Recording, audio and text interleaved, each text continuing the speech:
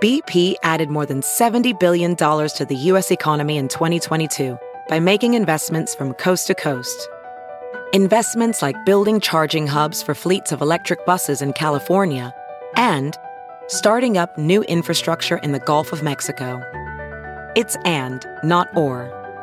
See what doing both means for energy nationwide at bp.com/investing in America. As a professional welder, Shayna Ford uses Forge FX to practice over and over, which helps her improve her skills. The more muscle memory that you have, the smoother your weld is. Learn more at meta.com/metaverse impact.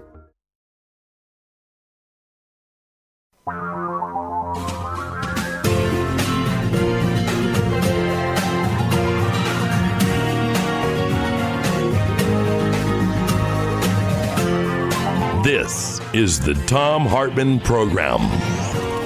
Wow, looking at the Financial Times, this amazing story about this Chinese espionage campaign that was there were 4 specific vulnerabilities in the Microsoft Exchange server software or system, or I don't know the exact proper technical term here, but basically it allowed Chinese hackers to get inside your email if you're using a Microsoft Exchange server.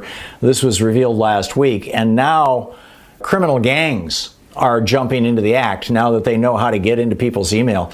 It has turned into an international, well, this is the first paragraph from the Financial Times. It, quote, has escalated into a devastating global hacking free-for-all that is claiming tens of thousands of business and public sector victims. So, scary stuff.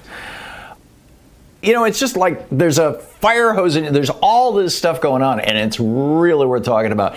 America needs a right to vote. We're discovering, is that the right word? I think it's been obvious all along that while the formal Jim Crow laws that enforced segregation right up until the 1960s, the mid-1960s, are gone, that Jim Crow never really left, and that now Georgia just brought it back in a big way. I'm going to dig into that in just a moment. What's up with Trump? He's telling Republicans to send money to him instead of the GOP. We'll dig into that in about 20 minutes. But I want to start out with, this week, Georgia has now passed, I don't believe the governor has signed them yet, but these 2 pieces of legislation that would end automatic voter registration in the state, would ban drop boxes for absentee ballots, would radically cut back mail-in voting, and there's an amazing piece to this, and would make illegal the whole souls to the polls thing on some Sundays. This is where African Americans are 10 times more likely to vote than white people on Sundays because going after church and all this kind of stuff. Oh, the Georgia legislature just outlawed that. And Georgia is not unique in this, by the way. There are over 200 pieces of legislation in 40 states to do this kind of thing, to make it harder to vote, to restrict voting. The governor of Iowa, Kim Reynolds, just signed a piece of legislation. I mean, now that's law. Taking in Iowa, it used to be there was 40 days of early voting. And then the Republicans, a couple of years back, cut that down to 29 days. Now they've cut it down to 20 days, and they're putting all kinds of additional restrictions on, as well as restricting mail-in voting. It's like, we need a right to vote. We need an absolute right to vote, and we don't have one in the United States. And that's why these states can get away with this kind of stuff. This is a legacy of slavery and misogyny. At the very beginning, they didn't want to say all men have a right to vote because that would have included black men. They didn't want to say all people because that would have included women. And so there just was never a right to vote in our Constitution. It was always a privilege, and it was left up to the states. And look at what the red states are doing. We're going to force, down in Georgia, we're going to force people to stand in line for literally 11 hours if they want to vote. Oh, and if somebody wants to bring you a bottle of water or a slice of pizza, they go to prison. That's also in this new legislation. Because we don't have a right to vote, we've had 30 million registered voters removed from the voting rolls since 2014. And so when people show up in red states and they're not on the voting rolls, they're given a provisional ballot, which is only counted if there's a lawsuit. Because we don't have a right to vote, back in the 60s, William Rehnquist was able to organize Operation Eagle Eye in Arizona, where he, a big bear of a guy, a lawyer, he and other white guys, sometimes uniformed white guys, they drew heavily from local sheriff's offices, would go to the polling places around Phoenix that were largely black, Hispanic, or Native American, and loudly challenge their right to vote, scare people away. Because we don't have a right to vote, Florida's Republican governor, Ron DeSantis, was able to prevent almost 1 million Floridians from voting because they owed fines to the government. Haven't paid your parking tickets? You're in big trouble. Because we don't have a right to vote, Louis DeJoy could destroy the post office just in time for Election Day and not suffer any consequences. It wasn't against the law. Because we don't have a right to vote, back in 2000, Jeb Bush, governor of Florida, was able to get a felon list from Texas, from his brother, Texas Governor George W. Bush, and use that felon list to compare with the voting list in Florida, knowing that African American names are a much smaller name pool than white names, who, white people in America draw from all kinds of different language groups across Europe. The Cyrillic languages, the Russian and the Slavic languages, and Polish and Greek and Spanish and German and all that kind of stuff. Whereas most African American names in the United States tend to come from either they follow the names of American presidents, or they follow the names of English, Scotch, or Irish immigrants to the United States who were slaveholders back in the day. So, if you take a list of Texas felons, about half of whom are black or Hispanic, if you take a list of Texas felons and compare it with a list of Florida voters, you're going to identify, and in this case, Jeb Bush did, 90,000 African Americans in Florida. They knocked them off the voting rolls so that George W. Bush could, quote, win Florida by 537 votes. Because we don't have a right to vote, Mike DeWine, the governor of Ohio, wanted to throw people off if they hadn't voted in the previous election. That went to the Supreme Court, and the Supreme Court said, fine, go ahead, no problem. Especially if they didn't mail back a postcard. Because we don't have a right to vote, Republicans in red states are pushing through legislation that says that if you don't get an ID that isn't one that you would normally use, you can't vote. I mean, this is how crazy it gets. Judd Legum over at popular.info laid out the whole thing with Georgia here. This is amazing. In the Atlanta Journal-Constitution, they noted that Governor Sonny Perdue, this is back in 2005, April 23rd, 2005, 16 years ago, Governor Sonny Perdue, Republican, signed into law a bill that would allow people to vote absentee without an excuse and without ID. Political observers, I'm quoting the Atlanta Journal-Constitution, political observers say Republicans tend to benefit the most from absentee balloting. And for 15 years, that was true, notes Judd over at popular.info. Then in the 2020 presidential election, everything changed. Although white voters still made up a majority of male voters, reports the ACJ, their share of the vote-by-mail electorate dropped from 67% in 2016 to 54% in 2020. The black share, meanwhile, surged from 23% to 31%. Nearly a third of black voters cast their ballots by mail in 2020. Only 24% of white people. So the Georgia Senate passed an end to no excuse absentee voting, 29-20 on a party line vote.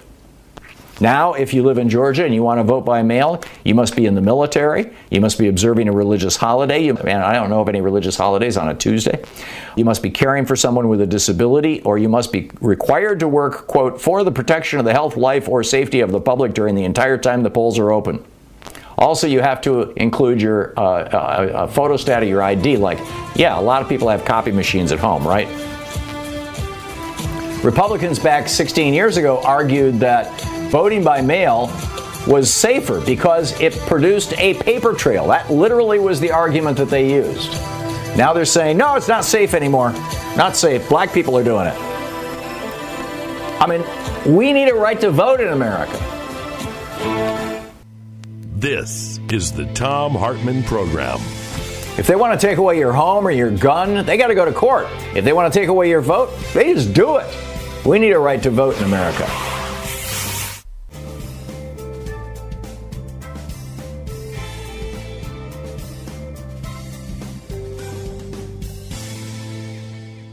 Jared in Downington, Pennsylvania. Hey, Jared, what's up?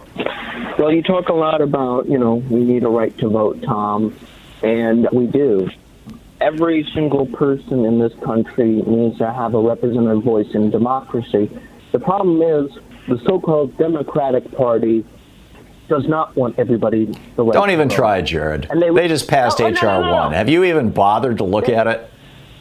Oh, and what about the Senate with the filibuster? And when it gets there, what about... It's not the Democratic Party is not opposed to ending the filibuster. You've got about somewhere between 6 and 10 Democratic senators who are opposed to ending the filibuster. You've got far more than that who are in favor of ending the filibuster. And then you've got, I think, 13 or 14 Democratic senators that we don't know what their opinion is. So why haven't they made an exception and said, look, we're going to end the filibuster for voting rights, and we're going to do it now, and I just want to get rid of the filibuster all the way, but why haven't they done it yet? What's going on here? Because this is politics. And in politics, you can't do things until you have a substantial base of public support. And so my prediction, Jared, of what's going to happen is that when H.R. 1 comes up for consideration in the Senate, when Chuck Schumer finally drops that bill, which will probably be next week, you're going to see a Republican or multiple Republicans filibuster it. And at that point, the doo-doo is going to hit the fan, as they say. And that's going to stir that public debate that is going to provide the Democrats with the space to do away with or change the filibuster. My prediction is they're going to say, okay, fine, we'll keep the filibuster, but you've got to have your 40 people sitting in the Senate, all the time, and somebody has to be continuously talking. And when the talking ends, or the 39th or the 40th person leaves and there's only 39 people in there, then we hold a vote and we either pass or fail the legislation. Let's go to a Jimmy Stewart filibuster. It's quite clear to me, Jared, that that's the Democrats' strategy. And it's not just clear to me. I mean, read half a dozen op-eds in the New York Times and the Washington Post in the last week saying the same thing. Well, I mean, I hope you're right, and I do want them to pass things. I really do. I wanted there to be almost like a coup when they got in and just pass everything, pass so much legislation. It would just, overwhelm the system. We have to do something about voting rights. I mean, this is ridiculous. I mean, Republicans in Georgia. I mean, why isn't Biden, just having the DOJ go down there and just arrest these people for doing this kind of stuff? This is illegal. Well, because what they haven't done is not illegal yet. But H.R. 1 would make a lot of what they just passed illegal. It would overrule it. It would override it. And that's why H.R. 1 is a big deal. H.R. 1 sets national standards for voting. It sets national standards for early voting. It would undo the Republicans' effort in Georgia to outlaw souls to the polls, for example. I mean, there's a lot of good stuff in H.R. 1. Jared, just keep in mind, the number one message that was delivered in the 2016 election from Russian trolls and apparently trolls from several other countries, but we've got the documentation on the Russian trolls, to American voters was there's no difference between the Republican and Democratic Party. There is, in fact, a huge difference. Jared, thank you for the call.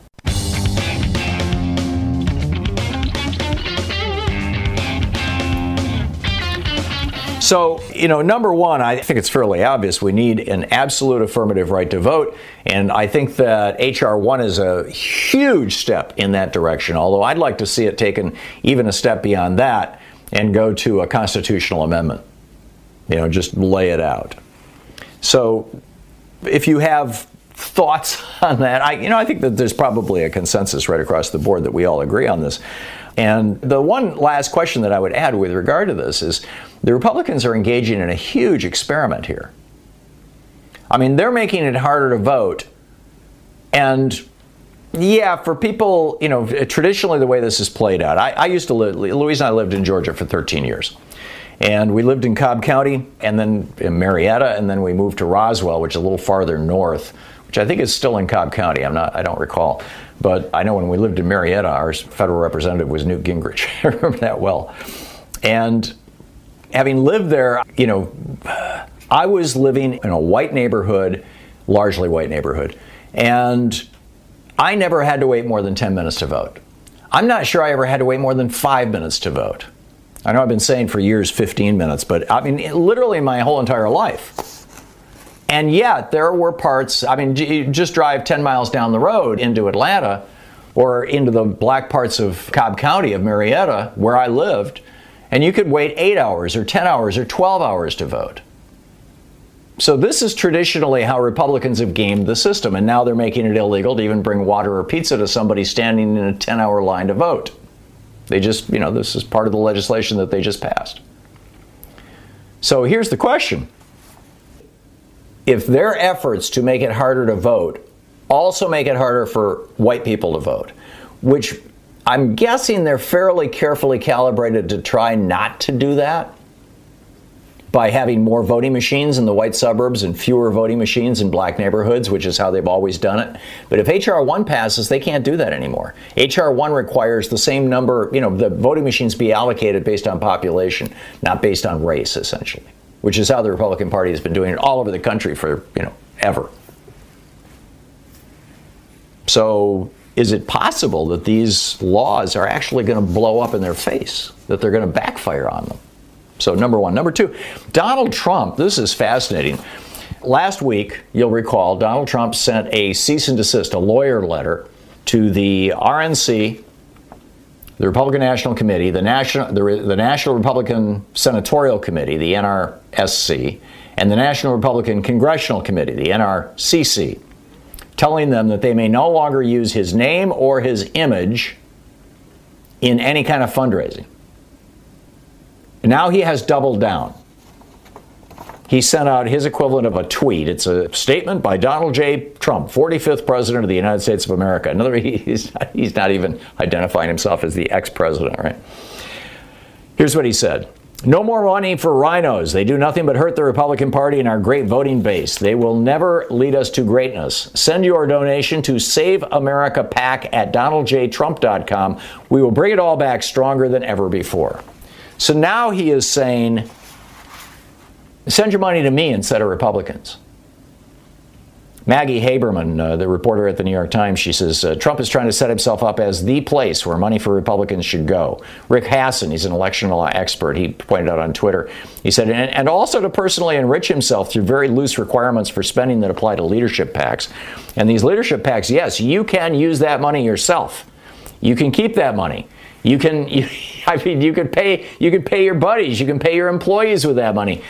Trump has, as far as we know, he has raised $31 million so far for his leadership PAC, in addition to the $300 million that he's raised since he lost the election for his other PACs. This is pretty mind-boggling. Do you think he's going to get away with it? How will the Republican Party survive this? Essentially, the choice that the Republican Party has right now, if they let Trump get away with this stuff, is either the party becomes, as large parts of it already have, but either the party essentially officially becomes a cult-worshiping group centered on the personality, image, and name of Donald J. Trump, or they say, sorry, Donald, see you later, sayonara, and go back to being just the party of billionaires and big business, as they were before Trump. And I don't know how this is going to play out. Perhaps you have some insights into it. My guess is that this is going to fracture the party, even worse than it is already. That this is probably going to speed up the number of Republicans who are starting to step away from Trump rather than speed up the embrace of him. But we'll see. And we have to keep in mind, and I'll go through this in just very short form after the break, just exactly how Trump's presidency played out.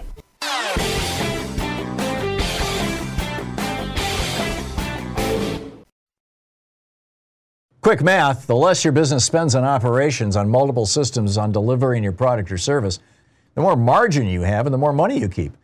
NetSuite is the #1 cloud financial system, bringing accounting, financial management, inventory, HR into one platform and one source of truth. With NetSuite, you reduce IT costs because NetSuite lives in the cloud with no hardware required, accessible from anywhere. You cut the cost of maintaining multiple systems because you've got one unified business management suite. You improve efficiency by bringing all your major business processes into one platform, slashing manual tasks and errors. Over 37,000 companies have already made the move. So do the math. See how you'll profit with NetSuite. Now through April 15th, NetSuite is offering a one-of-a-kind flexible financing program. Just head over to netsuite.com/Hartman with 2 N's.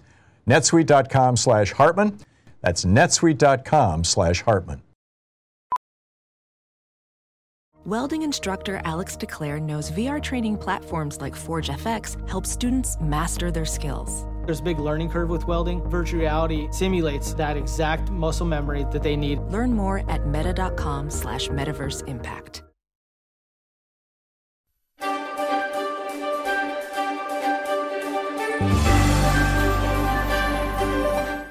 For our book club today, we're reading Out of the Wreckage, A New Politics for an Age of Crisis by George Monbiot. This is from Chapter 3, Don't Look Back. The political history of the second half of the 20th century could be summarized as the conflict between its two great narratives, neoliberalism and social democracy. Social democracy in this era, whose story I briefly summarized in Chapter 1, acquired much of its power and coherence from the thinking of one remarkable man. Across 4 decades, John Maynard Keynes's work dominated economic thought and practice.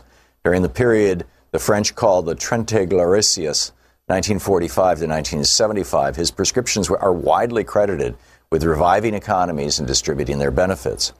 That they remain more or less the only mainstream alternative to neoliberalism today reveals a remarkable stagnation of both thought and ambition.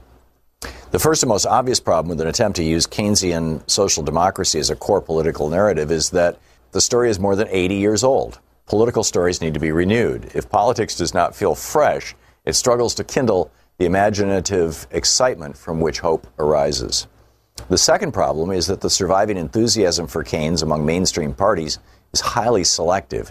It has been reduced in most cases to lowering interest rates when economies are sluggish and engaging in tepid counter-cyclical public spending, which means injecting public money into the economy when unemployment is high or recession threatens.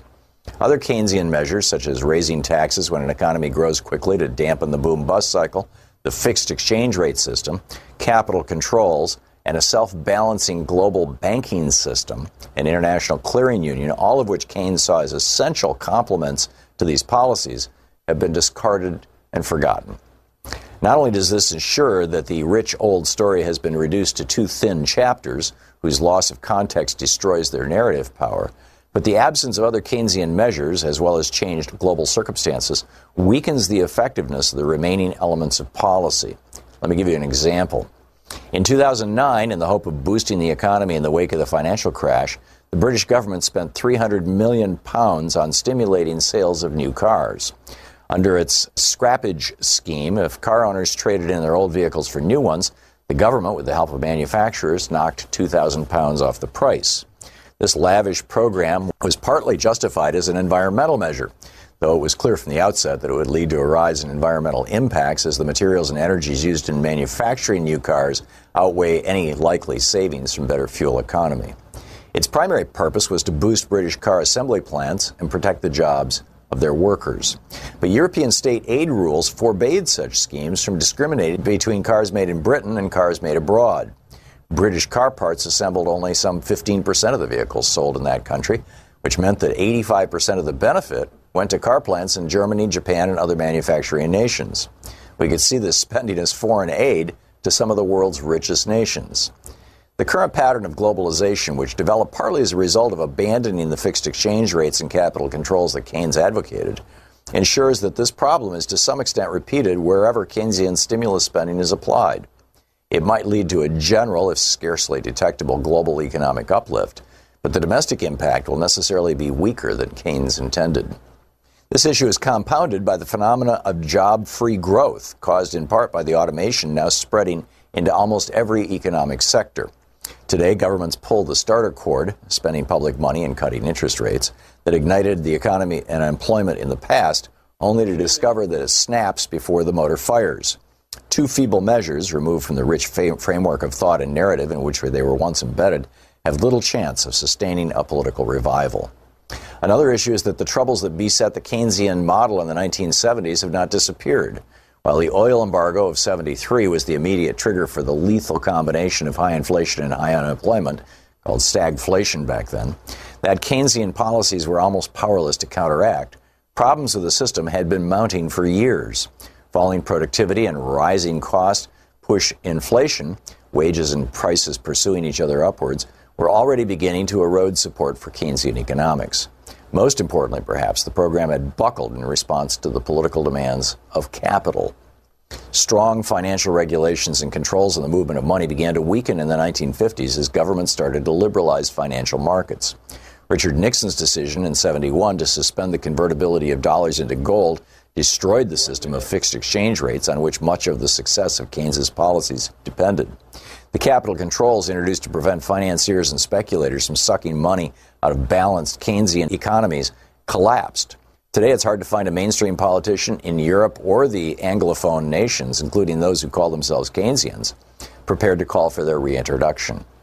We cannot hope that the strategies deployed by global finance that helped to destroy the efficacy of Keynes's measures in the 70s will be unlearned. If the soft Keynesianism proposed by opponents of neoliberalism is to amount to anything but tinkering, it has to confront a wider set of challenges than most of its advocates have yet been prepared to acknowledge. But perhaps the biggest problem residual Keynesianism confronts in the 21st century is that when it does work, it collides headfirst with the environmental crisis. The book, Out of the Wreckage by George Monbiot.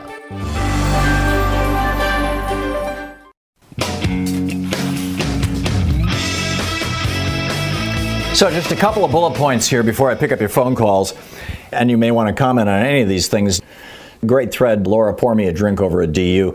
Donald Trump, as president, directly and indirectly caused 500,000 American deaths, broke records for job loss and national debt, impeached twice, the first time in history, tried to bribe a foreign government, to encourage violent followers to attack the Capitol, and 5 people died, lost the House for the Republican Party, lost the Senate for the Republican Party, lost the White House for the Republican Party, and this is the guy who is claiming that now all the money should go to him instead of to the Republican Party, and the Republicans are going to be okay with this?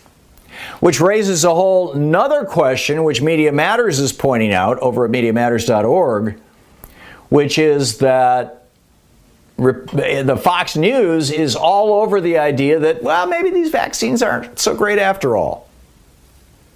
Which is kind of weird. I got a text message yesterday from a friend of mine who's a right-wing commentator, a guy, he's been on my show a number of times. And he was like, talking about, well, that Operation Warp Speed sure did work out well, right? Like Trump is taking credit. It was in the context of something else. He was asking a question about, somebody's contact information. And then he kind of threw that in. And I was like, yeah, okay. Yeah, they know how to write a check. I thought Dolly Parton and a Turkish couple who lived in Germany were responsible for the vaccine, but what do I know? But in any case, and so you would think that Trump followers would want Trump to take credit for the success of these vaccines, but no. Media Matters is pointing out that Sean Hannity told his audience he's, quote, beginning to have doubts about whether he'll get vaccinated. Laura Ingraham interviewed a notorious anti-vaxxer on her podcast last week. Tucker Carlson's, I'm quoting from MediaMatters.org, Tucker Carlson's Monday monologue was a rant about how experts are, quote, clearly lying, end quote, about COVID-19 vaccines, and that their safety and efficacy are open questions that, quote, you're not allowed to ask. Really? And what's the result of this? The result of this is that when they ask Democrats, are you going to get vaccinated if a vaccine is available? Only 5% of Democrats say no. When they ask Republicans if you're going to get vaccinated when a vaccine becomes available, 40% say no. Everybody's talking about, vaccine reluctance in the black community. It's not the black community. It's the Republicans who are getting skitsy about taking the vaccine. Why? Well, it could have something to do with Donald Trump hiding the fact that he and Melania got their vaccine shots at the White House and never told anybody about it. They're still trying to keep it a secret and keep it out of the news. He will not discuss it. So what's the deal? I mean, in Putnam County, Missouri, this is one of the stories. Mark Sumner is writing about this over at Daily Kos. He says, in Putnam County, Missouri, where a vaccine event saw 1,500 doses of vaccine go unused and 150 get thrown away, it was a county that voted 84% for Trump. As KSKD reports, more vaccine is finally being shifted to St. Louis and Kansas City. We do recognize, this is the governor, Mike Parsons, the Republican governor of Missouri. He says, we do recognize that some Missourians are less interested in receiving a vaccine than others. Vaccine interest is often highest in urban populations. Right. So let me add to this question about, how are the Republicans going to respond to Trump trying to take over their party and trying to take all the money from their party? The kind of follow-on question, what happens when the Republican Party starts dying out in droves? Keep in mind, it was April 7th was when, the New York Times, the Washington Post, CNN, MSNBC, Fox News, ABC, CBS, and NBC, all on April 7th of last year, all of them reported on the same day this huge study that showed that at that point in time, on April 7th, black people and Hispanic people, but particularly black people, were more likely to get coronavirus because so many more of them, as a proportion of their population, were frontline workers, and were more likely to die from it.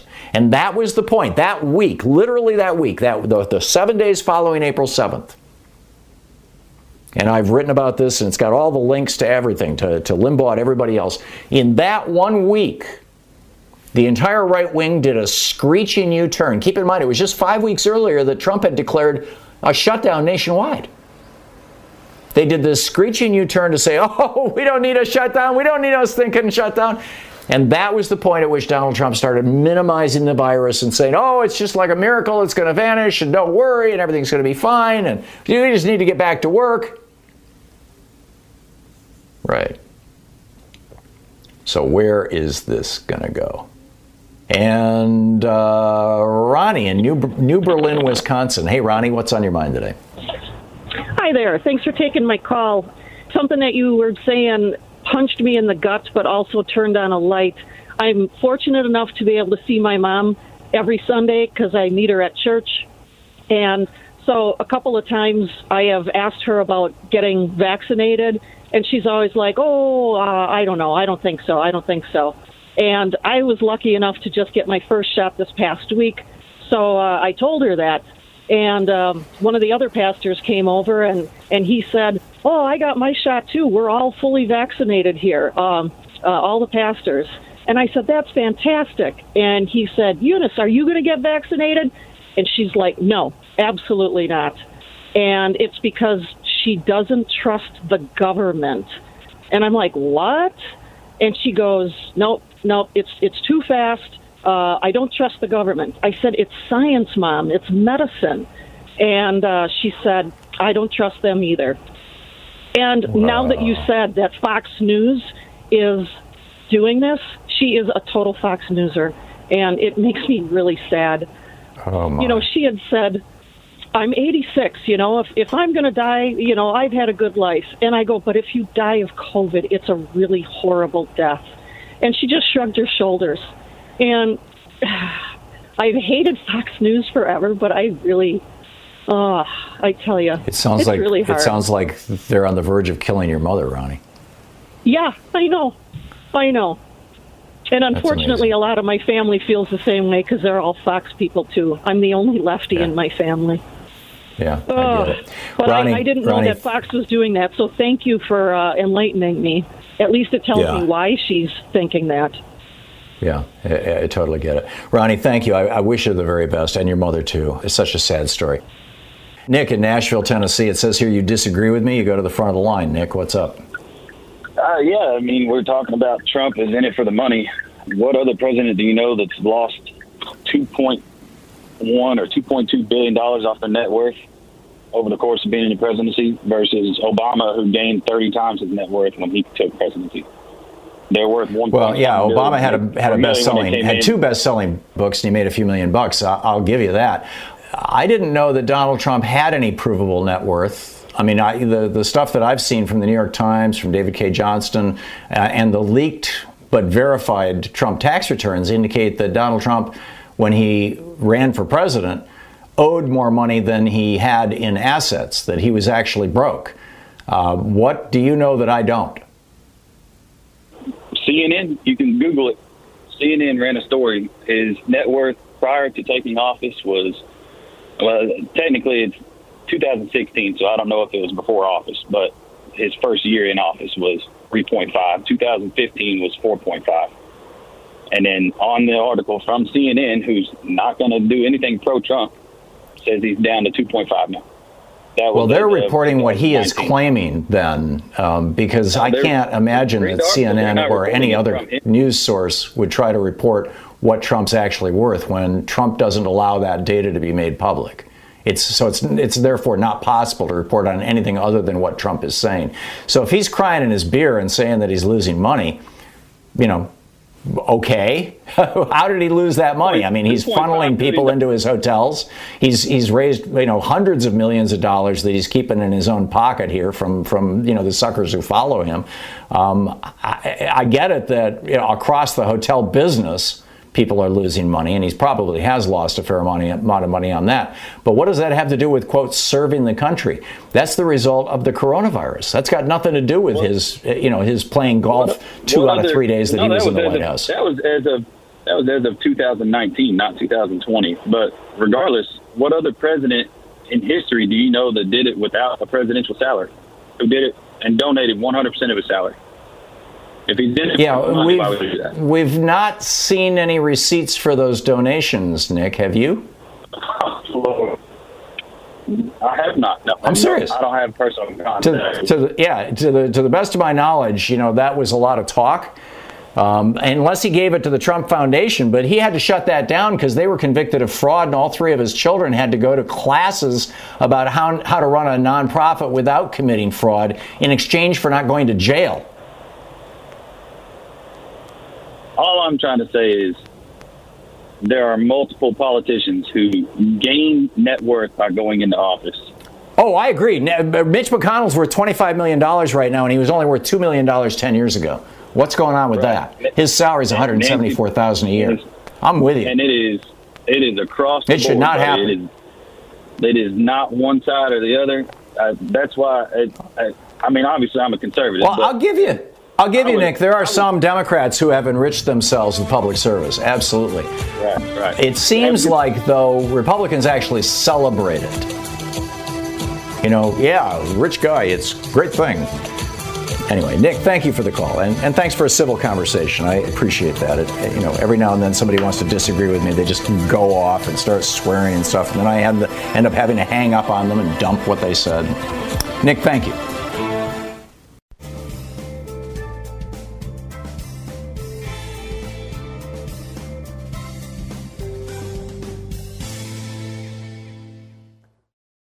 As you write your life story, you're far from finished. Are you looking to close the book on your job? Maybe turn a page in your career? Be continued at the Georgetown University School of Continuing Studies. Our professional master's degrees and certificates are designed to meet you where you are and take you where you want to go. At Georgetown SCS, the learning never stops, and neither do you. Write your next chapter. Be continued at scs.georgetown.edu/podcast. I normally find bras to be so uncomfortable and constricting, but Skims has changed that. I love Skims underwear, so I finally tried their bras, and Skims has delivered again. Skims bras are worth the hype for the amazing shape and support they give, but what I wasn't expecting was how comfortable they are too. I've tried so many bras in the past, and the main issue that I have is that they weren't supportive enough, to the point where they felt slouchy. I love my Skims wireless form bra because it's so comfortable and supportive. The older I get, the more I care about actually being comfortable in what I wear every day. And with my wireless form bra, I no longer have to sacrifice my comfort for the support I need. Shop Skims bras at skims.com, now available in 62 sizes, 30A to 46H. Plus, get free shipping on all orders over $75. If you haven't yet, be sure to let them know we sent you. After you place your order, select Podcast in the survey and select our show in the drop-down menu that follows.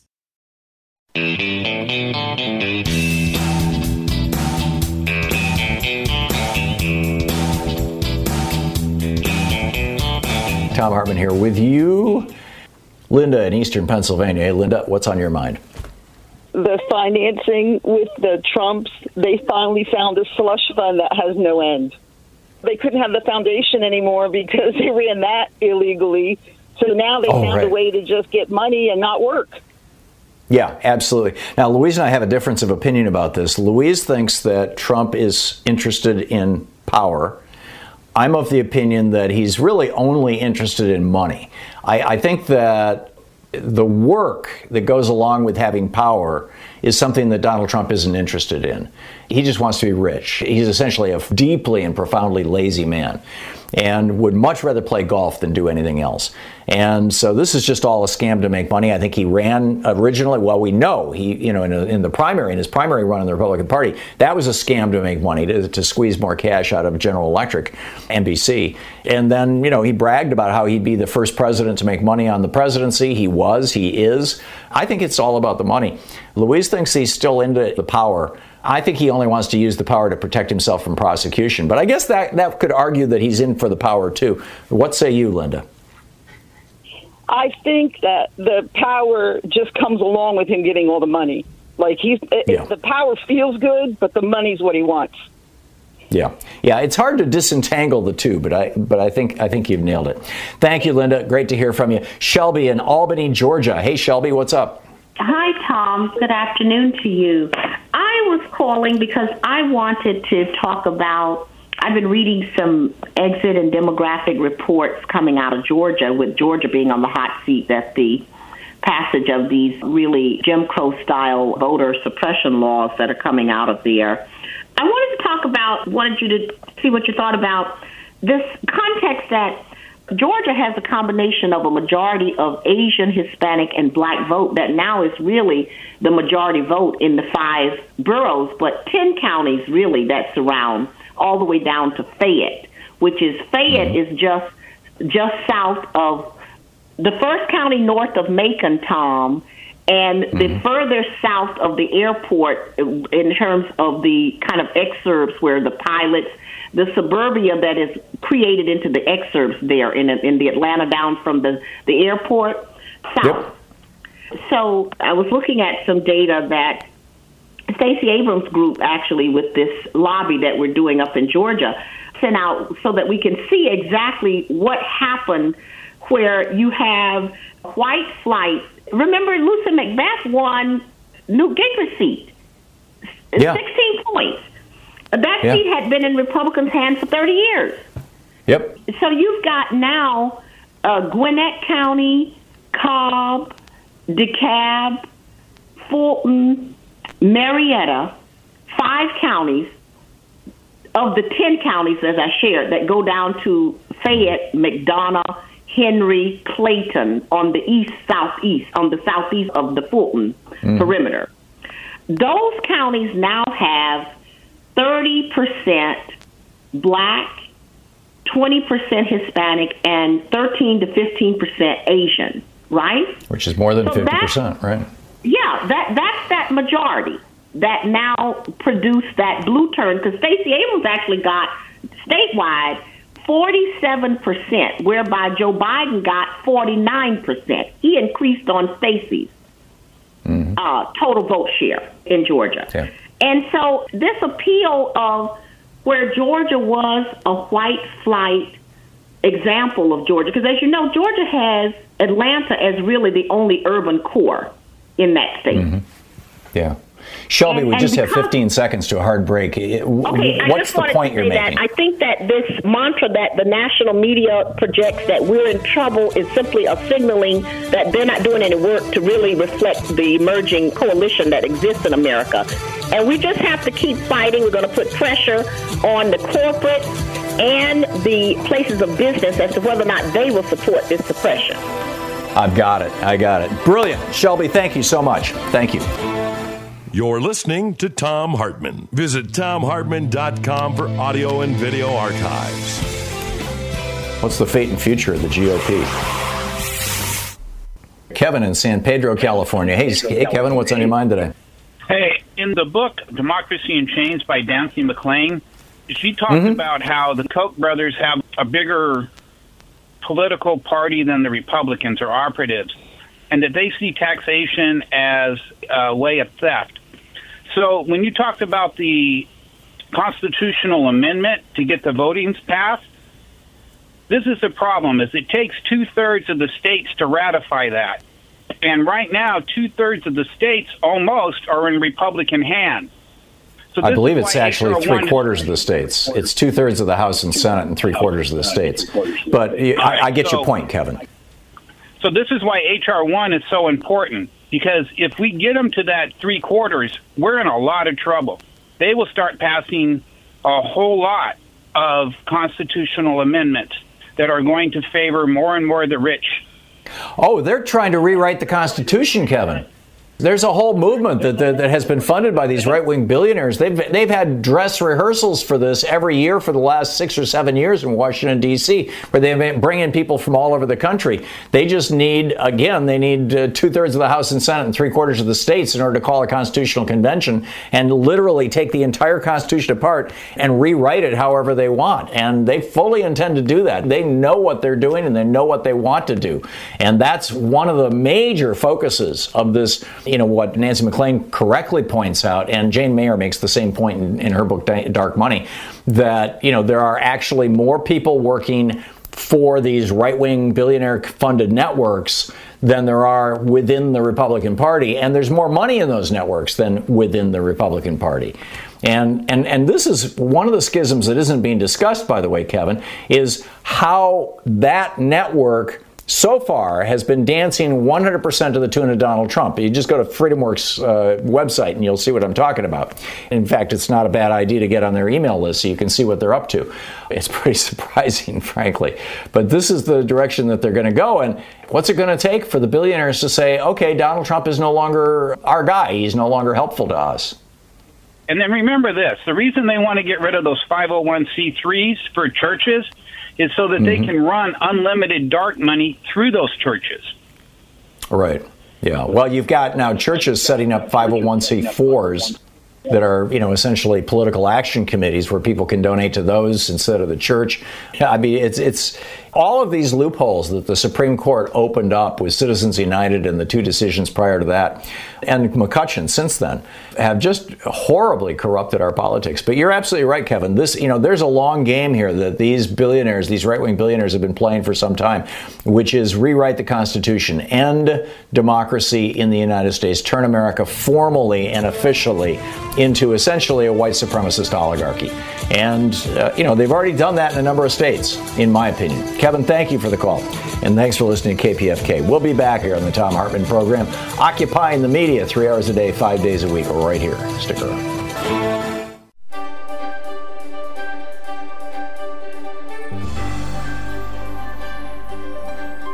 Hey, it's Thom Hartmann. We're reading from A Dark Money, The Hidden History of the Billionaires Behind the Rise of the Radical Right in today's Thom Hartmann University Book Club.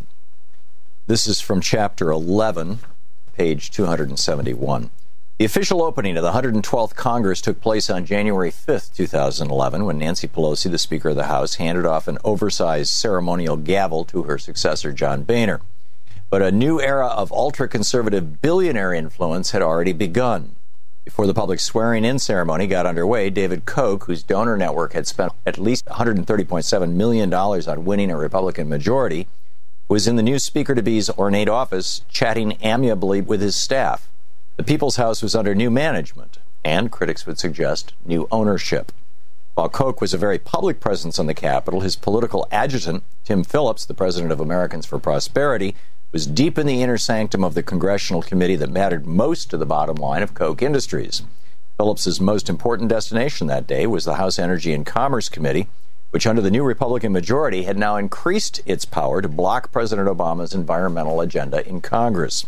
the committee could bury progress on climate change and harass the EPA for the foreseeable future. In Plutocrats, the rise of the new global super-rich and the fall of everyone else, journalist Krista Freeland describes how those with massive financial resources almost universally use them to secure politics and policies beneficial to their interests, often at the expense of the less well-off. In the United States, a number of studies have shown that in recent years, this tendency has distorted politics in very specific ways.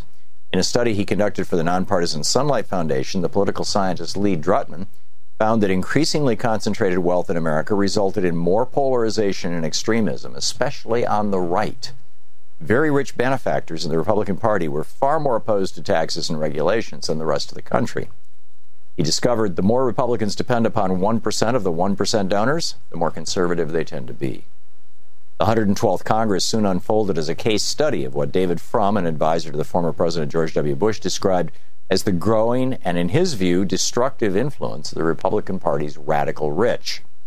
The radicalization of the party's donor base, he observed, has propelled the party to advocate policies that were more extreme than anything since Barry Goldwater and his 1964 presidential campaign.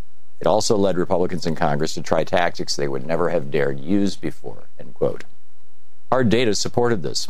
Harvard's Theta Scott poll found that the House took the biggest leap to the far right since political scientists began recording quantitative measurements of legislators' positions. There was no better example than the Koch's newly won influence over the House Energy and Commerce Committee. In the previous Congress, the panel had been chaired by Henry Waxman, a liberal Democrat from California, who had quarterbacked the House's successful passage of the cap-and-trade bill, only to see it die in the Senate.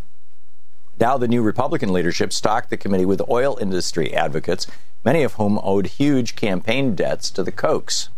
Koch Industries PAC was the single largest oil and gas industry donor to members of the panel, outspending even ExxonMobil. It had donated to 22 of the committee's 31 Republican members and 5 of its Democratic members, too. In addition, 5 out of the 6 Republican freshmen on the committee had received outside support from Americans for Prosperity. Meanwhile, many of the new committee members had signed an unusual pledge swearing fealty to the Koch's agenda. They promised to vote against any kind of carbon tax unless it was offset by comparable spending cuts, an unlikely scenario. The No Climate Tax pledge was invented by Americans for Prosperity in 2008, when the Supreme Court cleared the way for the EPA to regulate greenhouse gases as it does other pollutants.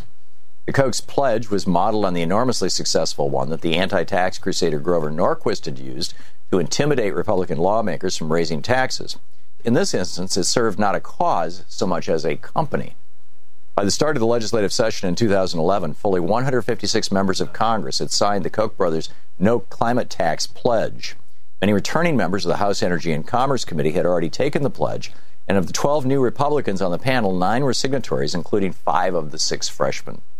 A prime example of the symbiotic relationship between the Kochs and the committee was Morgan Griffith, who had defeated Rick Boucher in the district that represented Saltville, Virginia, and was among the new wave of appointees to the Energy and Commerce Committee who were openly indebted to the Koch brothers for their seats. Americans for Prosperity operatives were guests of honor at a victory rally soon after the election, at which Griffith gushed, quote, "I'm just thankful that you all helped me out in so many ways," end quote. The Koch's investment soon paid off. Once in office, Griffith became an outspoken skeptic of mainstream climate science, drawing national ridicule for lecturing scientific experts as they testified before Congress that they needed to consider the possibility that Mesopotamia and the Vikings owed their success to global warming, and the melting ice caps on Mars showed that humans were not its cause on Earth. Congressman Griffith became a lead player in the House Republicans' war on the EPA, demanding that the agency be reined in. Within a month after he took office, he and other House Republicans gutted the EPA budget by a punishing 27%. Dark money, the hidden history of the billionaires behind the rise of the radical right. Jane May.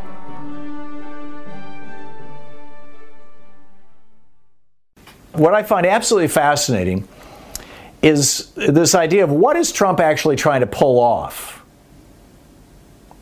Louise and I were just talking about this a minute ago. I mentioned she was saying she thinks he wants power. I was saying I think he wants money. I think he's always been motivated primarily by money.